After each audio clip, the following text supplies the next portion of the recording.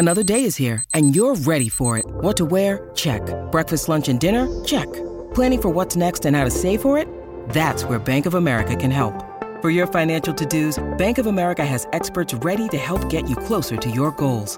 Get started at one of our local financial centers or 24/7 in our mobile banking app. Find a location near you at bankofamerica.com/talktous. What would you like the power to do? Mobile banking requires downloading the app and is only available for select devices. Message and data rates may apply. Bank of America N.A., member FDIC.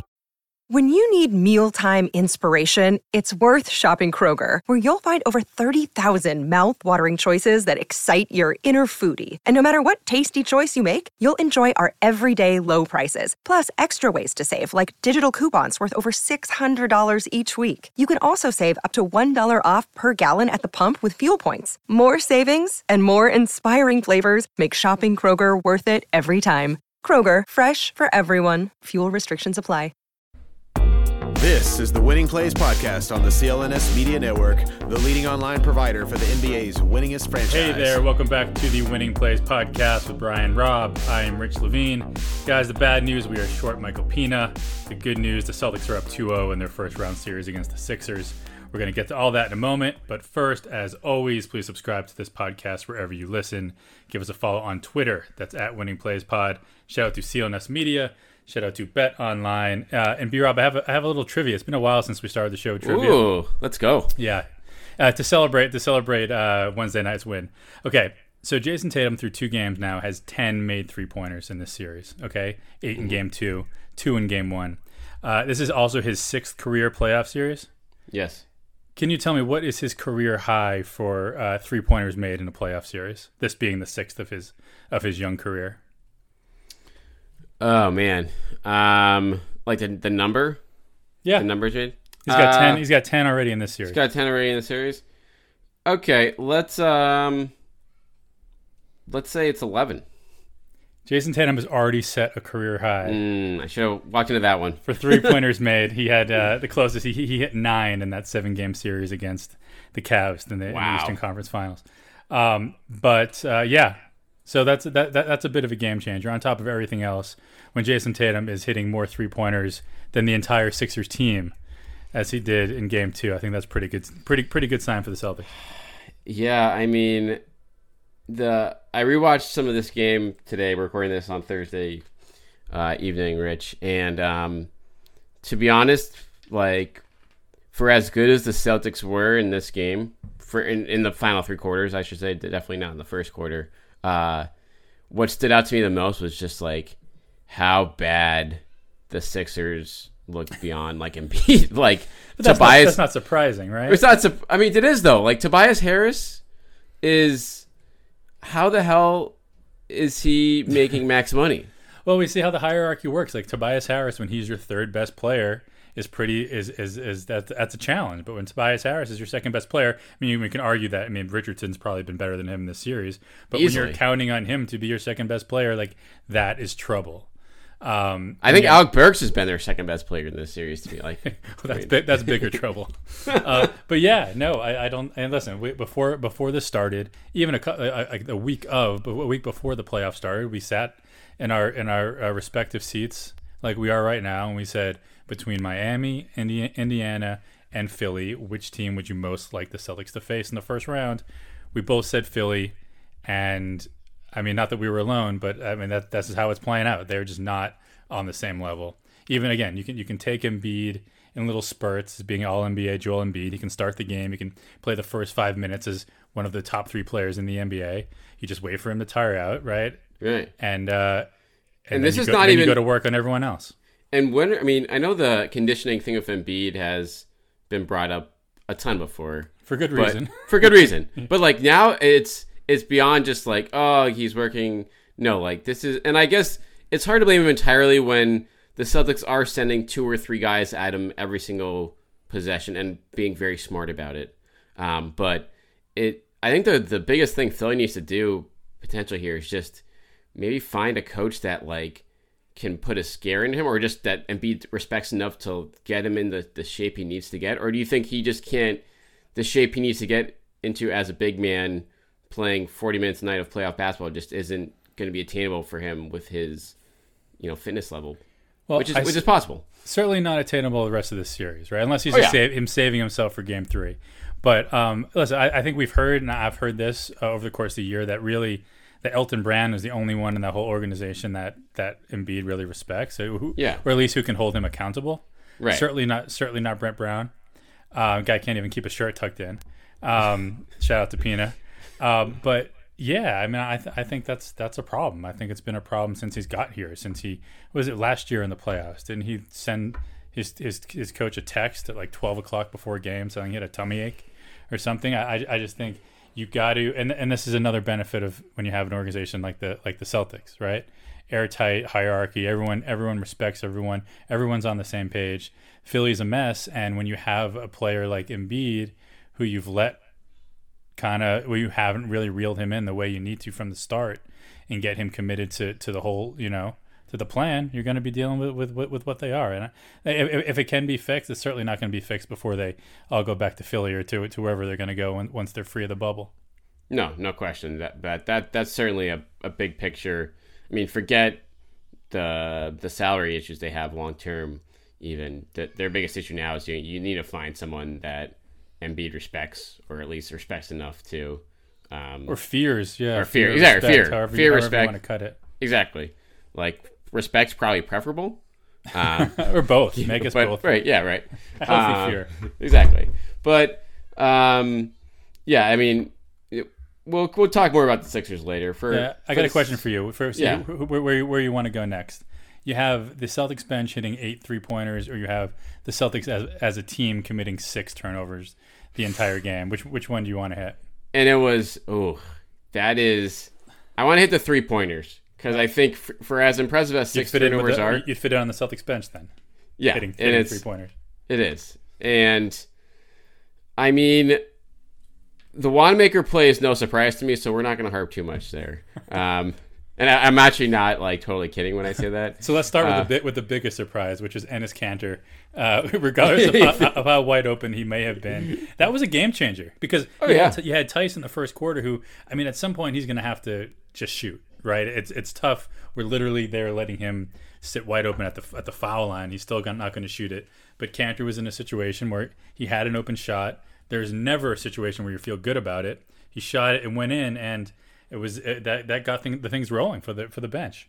It really did, and I want to give Kanter. That was probably the best defensive game Kanter has played as a Celtic. It was, which is to say, it was average defense, but that's for him. That's huge for the Celtics, since he clearly was having his minutes jerked around late, and with the emergence of Rob Williams, who has disappeared down the depth chart quickly for obvious reasons here. But you have to hit on those obvious reasons, because I missed him in game 2. But keep going with Kanter.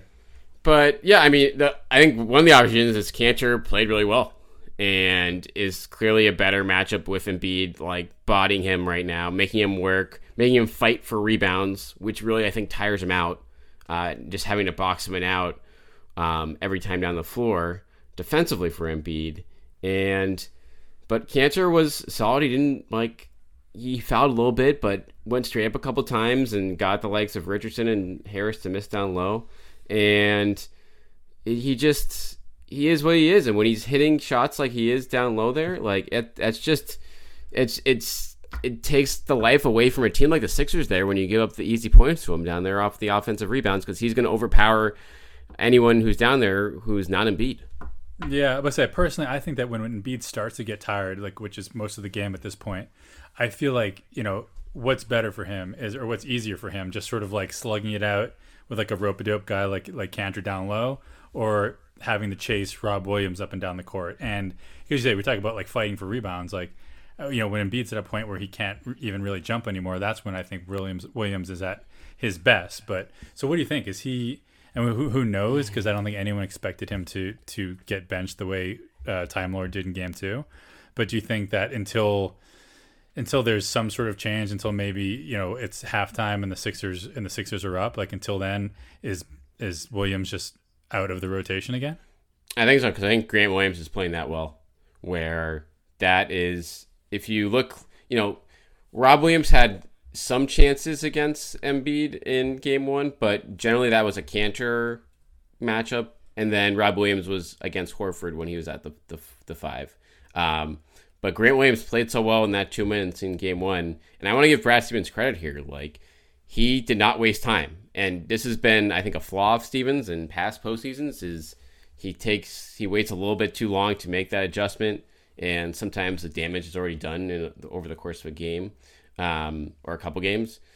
This time it was like, okay, Grant Williams, he's ready to go here, and you could tell in those 2 minutes that there was no postseason adjustment period that Rob Williams was going through, and lo and behold, he rolls him out for big minutes in game 2, and it comes out looking like, as good as you could ever hope for in terms of how he played. Yeah, 9.6 rebounds. I like the four fouls too. I like that while he's out there, he's mixing it up. He's making himself felt. It's strong. And then I guess so. What was the bench? I know they hit 8 3-pointers. Did they miss? Javante missed 1. Time Lord missed 3. I mean, they missed 1 when it mattered. But Brad, Wanamaker, Romeo, Cantor, Grant Williams, and Shemi are combined 6 of 6. Which and again, not all of them came when the game was really in question.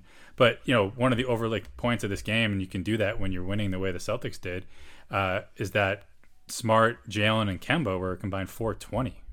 Right. I mean, how many games you lose Gordon Hayward, you get that trio's 420 from 3-point land, and you're not going to expect to win in blowout fashion. But I think that goes a little bit to show the difference, I think, right now between the Celtics and Sixers. No question.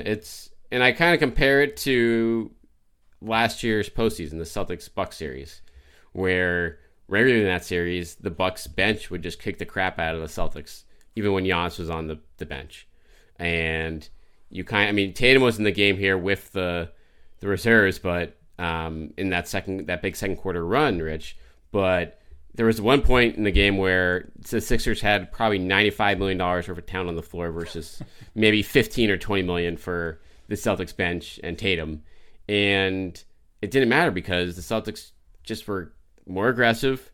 They knew what they were doing more. They were getting out of Tatum's way on offense or taking advantage when, they threw 2 or 3 guys at him. And it was exactly probably what the coaching staff envisions. And to me, Rich, this is huge for the long term for the Celtics too here, because you kind of found a formula here where Tatum is so good right now. You just put 4 guys around him that know and are willing to play their role, and that's probably going to be enough for you to beat other teams' benches, or at least a dysfunctional one like Philly. Yeah, no, I think that's a great point. Let me get this in real quick though. Bureau of Sports keep coming back, in case you've noticed, and so does your chance to bet on them with our exclusive wagering partner, BetOnline.ag. Major League Baseball has finally started this summer, is in full swing. There's no shortage of ways to get in on the action. BetOnline has all the odds, futures, and props for you to bet on. And as sports start to return, BetOnline has sat down with Eddie George from the NFL, 7-time NBA champ Robert Horry, Errol Reynolds from Major League Baseball to get their opinions on what it will be like playing without fans and what they have called the fandemic. Visit betonline.ag today to check out all the odds and up-to-date sports news. Don't forget to sign up and take advantage of all the welcome back sports bonuses. BetOnline, your online wagering experts. I'm looking ahead at Game 3 right now.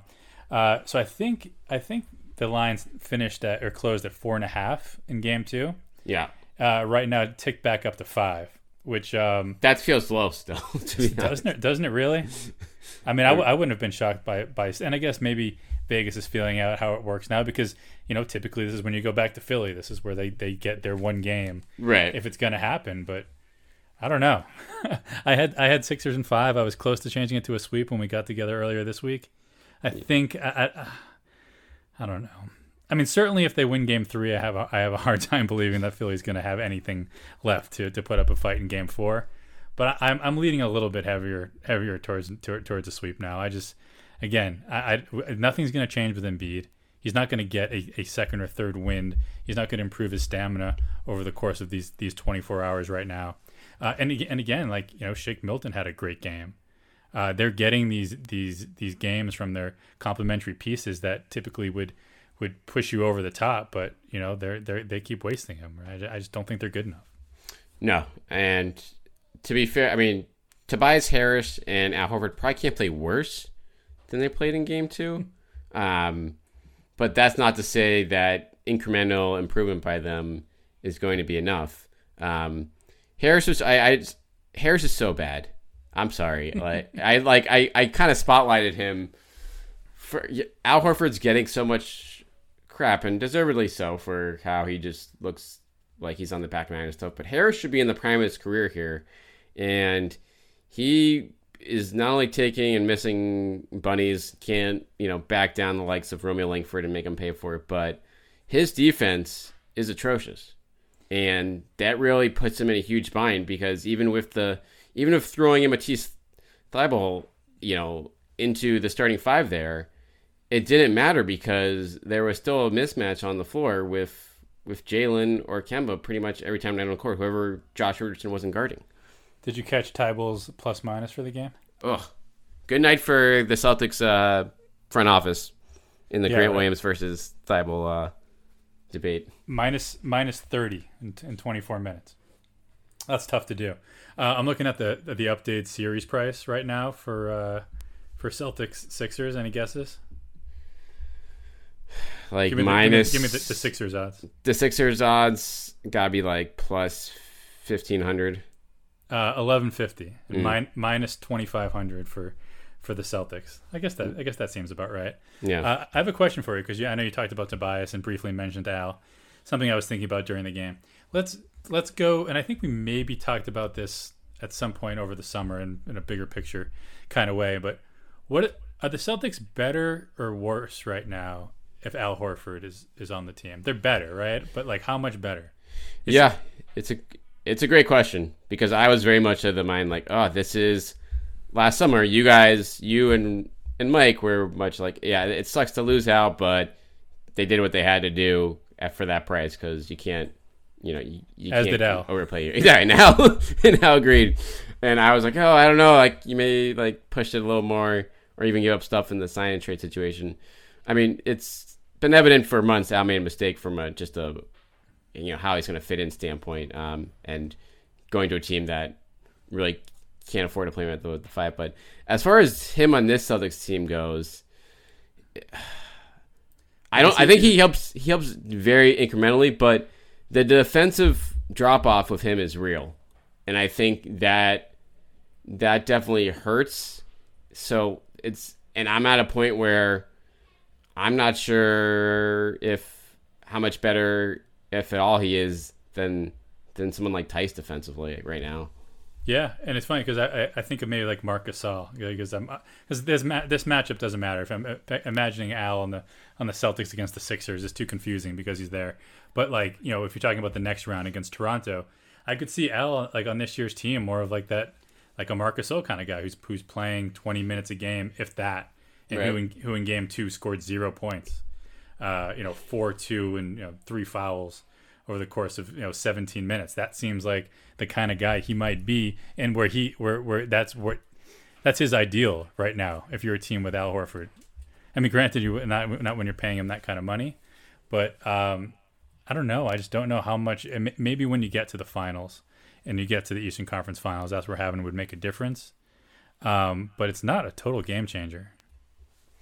Yeah, it really isn't, just in the way he's played right now. And I guess you just see, I wonder how much of this for him is frustration and just being in a role where he just doesn't fit at all in terms of playing the 4 in an offense that doesn't have spacing, that has a guy in Embiid who is a lane clogger. And so he can't really facilitate well like he was doing it at times in Boston, but even still, he's just not much of a threat on either end of the floor right now. You certainly want him to be your 4th or 5th guy from an offensive standpoint, and the Sixers clearly need him to be more than that, and he's not able to do it. But even then, right? He gets the ball in the post against Romeo Langford, right, and just takes a lazy kind of fadeaway. It's just, yeah. I mean, again, it's hard to put yourself in his shoes right now, and forget the contract, but just the bubble, just how defeated the Sixers already feel.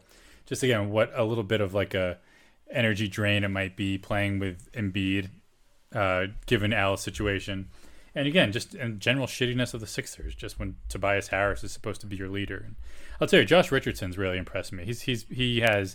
I knew he was good. He's better than I thought. I think he's definitely been a bright point and can and has been the closest thing to like a creator that the Sixers have. But other than that, man, they're gassed. It's slim pickings.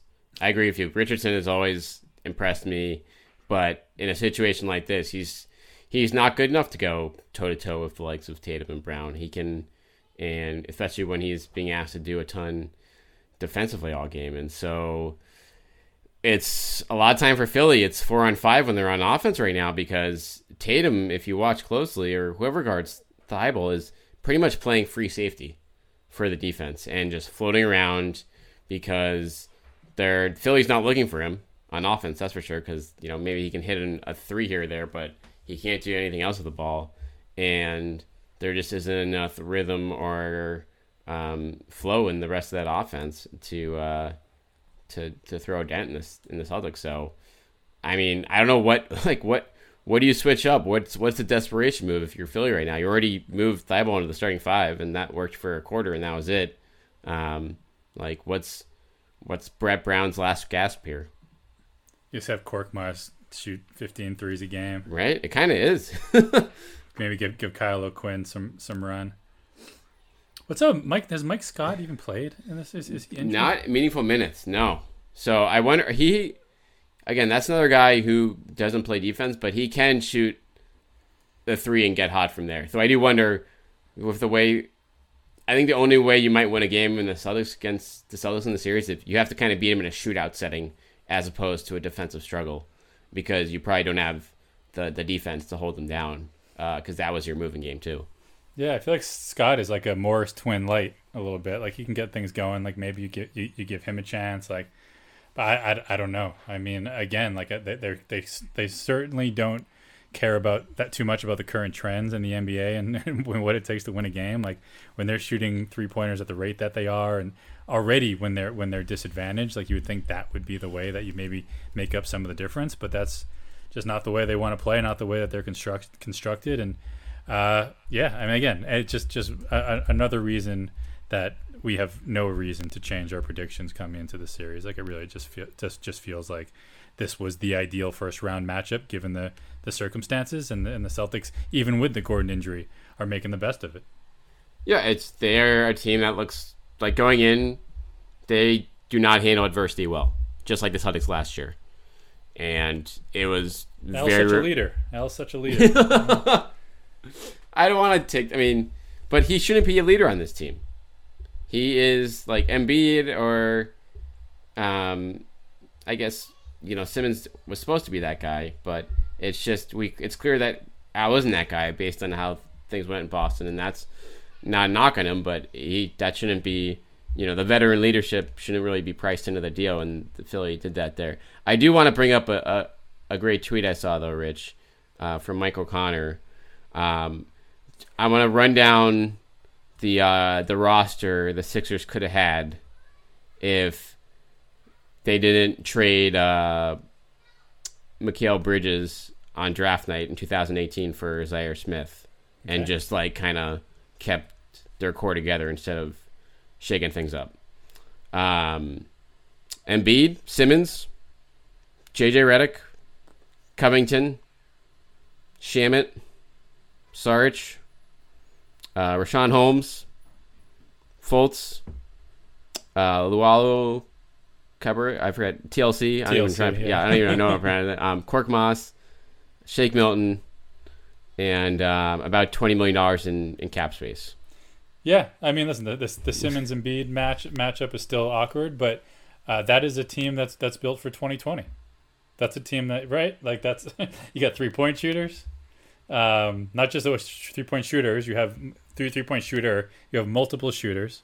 You got some youth. You got some length. You got some athleticism. That's a really scary squad. You know who I also realized that the Celtics are really happy isn't in this series for Philly? Who's that? McConnell. TJ McConnell was maybe the third best player in that series 2 years ago, and just was a complete pest in terms of wreaking havoc on offense. And they just Philly has no decent point guard options. Like Raul Neto got some minutes in the second quarter, and Brad Wanamaker just wiped the floor off him. So it's and I know Pina brought up Trey Burke last episode as a guy that was literally with Philly last year, but he's kicking ass in Dallas right now. I mean, he's doing exactly what they would need him to do. Did they just cut him straight up? I'm not during sure. The season? I'm not sure. I mean, he's bounced around so much, but I wouldn't be surprised. But yeah, and granted, they're down Glenn Robinson too. I don't know if is there any chance of him coming back in the series? I think he was out 7 to 10 days as of the weekend, so I assume no, because I don't think the series is going to go that long. To be honest, before we start to wrap it up, let's give a little love to Kemba Walker. His first 20-point game since when was it? Since like early February. Yeah. There's no his second half, Rich. Like for as good as the bench was in the first half, like he turned that game into a true rout with the way he played in the second half. Yeah, and in a game where he's 1 of 6 from 3, so the long ball's not going, still finds a way to dominate stretches of the game and be the guy who steps up with Gordon out, right? Because that's what we said. Like you have we're at the point. I heard the Nets broadcaster say about Karis LeVert. I forget if it was during Game 1 or Game 2 against Toronto. He said Karis LeVert is no longer just playing well. He's really, really good, right? This isn't a phase, and I think we can say the same about Tatum and Brown and Jalen right now. It's not merely a phase. This isn't a glimpse of what they could be. It seems like pretty much every night now, Jalen and Jason are going to be the guys the Celtics need. But with Gordon down and Kemba still not 100%, you're going to need more guys to step up. And if Kemba can do it, more often than not, like he's used to in Charlotte, and certainly he did for the first few months before the knee started affecting him in Boston, that's such a game changer for the Celtics. They really need him. What do you think is his what is he going to look like against the Raptors? Like, is he going to be able to have his way with Lowry or VanVleet in that series? Or is that a series that the Celtics are just going to have to rely on Tatum and Brown to carry them through? Yeah, and again, he doesn't. And the good thing about having those two other guys is that Kemba doesn't need to necessarily have his way with them the entire game. Like, he doesn't need to have his way with them at all. Like, there are just going to be some spots where he's going to have to hit a shot, and so there's the smaller sample size, and he's going to have fewer chances to do what he can do. But when those chances come, he's just going to have to be ready, and that's tough. I mean, that's a tough backcourt, those two guys, especially as an undersized sort of, let's say, a little bit weaker, maybe physically guard in Kemba Walker, when you're going against two sturdy dudes like Lowry and VanVleet. But I don't know. I'm optimistic. I am. I think that the Toronto's just a really hard matchup, but Kemba's whole career has been around big games and big moments when he is in that position. And I don't know. Let's give him the benefit of the doubt. Yeah, and he should be someone. His speed is back, and for everyone who's saying Philly needs to change up their scheme and have Embiid attack the pick and roll more, good luck, trying to keep Kemba from turning the corner in those situations. So especially when he's already got to have his hands on his knees and sucking wind, having him chase more and be more active on defense doesn't seem like the winning recipe for Philly. But I guess they got to change something up. Yeah. So you're sticking with 5 here for games? Yeah, I'm even a little bit closer to saying 4. Maybe if it goes 3-0, I told you I'll officially change. But for now, I'm going to stick with. No, fuck it. I'm changing it. I'm going to go sweep. I don't see the Sixers winning a game. I can't see it. Even a steal. I don't even know. The steal happens when you're at home and you get that little jolt of energy to make you believe that maybe you can take it if you just win this one and the next one at home. But they say that the Doc Rivers used to love to say the series starts when the home team loses a game, right? Yeah. So I don't know. I think that the home when there's no away team, I don't know. I just think on the neutral court it's just over. The advantage of having the having your home court coming is such a game changer, and it's gone. I just don't think the Sixers have it in them. So sweep. I'm in. It is, maybe it's an overlooked factor just heading to the series of just how bad Philly has been away from home all year. And while it's not a true road game, it's also not a home game. And so they are one of the worst away from home teams in the league all year, for even out of non-playoff teams. And I was gonna say over at BetOnline.ag, we're gonna take the Celtics -5. All right. Does that sound good? I mean, I'm not gonna quibble with you on that bet. What?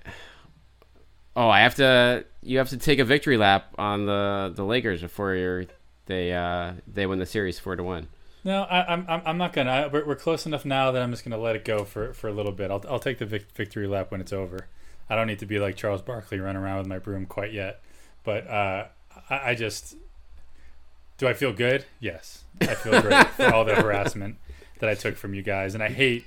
And I forget, we got to mention this next time Pina is actually on the pod. Yeah. Is that I hate that he's become one of the leaders in this the Lakers are gonna be upset trend when he. Oh, is he really? I don't know if he is. I've just seen him tweet. I've just seen him tweet a few times about his prediction was that Portland in 6. And granted, hey, I did say that the Lakers weren't even gonna make the playoffs this year. Like, that was my super hot take. Right. But I think we can see now that had they been a little bit more unfortunate in the health situation earlier in the year, that maybe it wouldn't have been so ridiculous. Maybe it was still ridiculous, but I knew that the Lakers weren't as good as everyone was making them out to be, and I've been being proven correct. Gonna need Ronald to save him. Hey, that's the one. He could change the series a little bit. I don't think it's gonna make a difference in them winning a title, but in this series, if Rondo comes back and has not, we don't need vintage Rondo, but Rondo-like tendencies, he could change the series a little bit. Yeah, I mean, it's going to be if it's Houston OKC in the 4 or 5, correct? So Houston has got to be looking at its chops right now, looking at this Lakers team, knowing that they just can outscore them because even their defense isn't as bad as Portland's, and Portland is holding them to was first game freaking 93 points, unbelievable. But yeah, that's going to be the West playoffs. Really fun to watch. Like I like we talked about before, just very unpredictable. Setting up to be very unpredictable, and the first couple games of the series have really lined it up where we could have just a complete great matchup here between some surprising teams in round 2 and 3. Cool. All right, let's. So maybe we'll check in posts. So we got game 3 on Friday. So game 4 is on Sunday. That's how we're doing it every other day. Yep. So we'll be back. We'll hit you guys up either Sunday night or Monday. Yeah, that sounds good. We're after with the, it's probably even odds whether we have a series still going after Sunday. But I was gonna say, gun to your head right now. Are we talking about the Raptors, or are we talking about when the Celtics are gonna finish? We'll finish off the Sixers. I think there'll be a game 5. Okay. If I had to make a bet, but that's because I just want to protect my Celtics in 6 original prediction. So self-preservation, nice. Exactly. All right. So hit us up at Wing Plays Pod, at Rich_Levine, at Brian T. Rob. Check. I got a lot of stuff up at BossSportsJournal.com. Oh, we didn't even talk about, and we'll be able to react to the NBA Draft Lottery. Ooh, yeah. On Sunday as well. Whether the Celtics, highly likely the Celtics will be having the number 14 overall pick, but by some crazy luck, they could be looking at an unpredicted Memphis pick next year too. Cool. Stay tuned for that.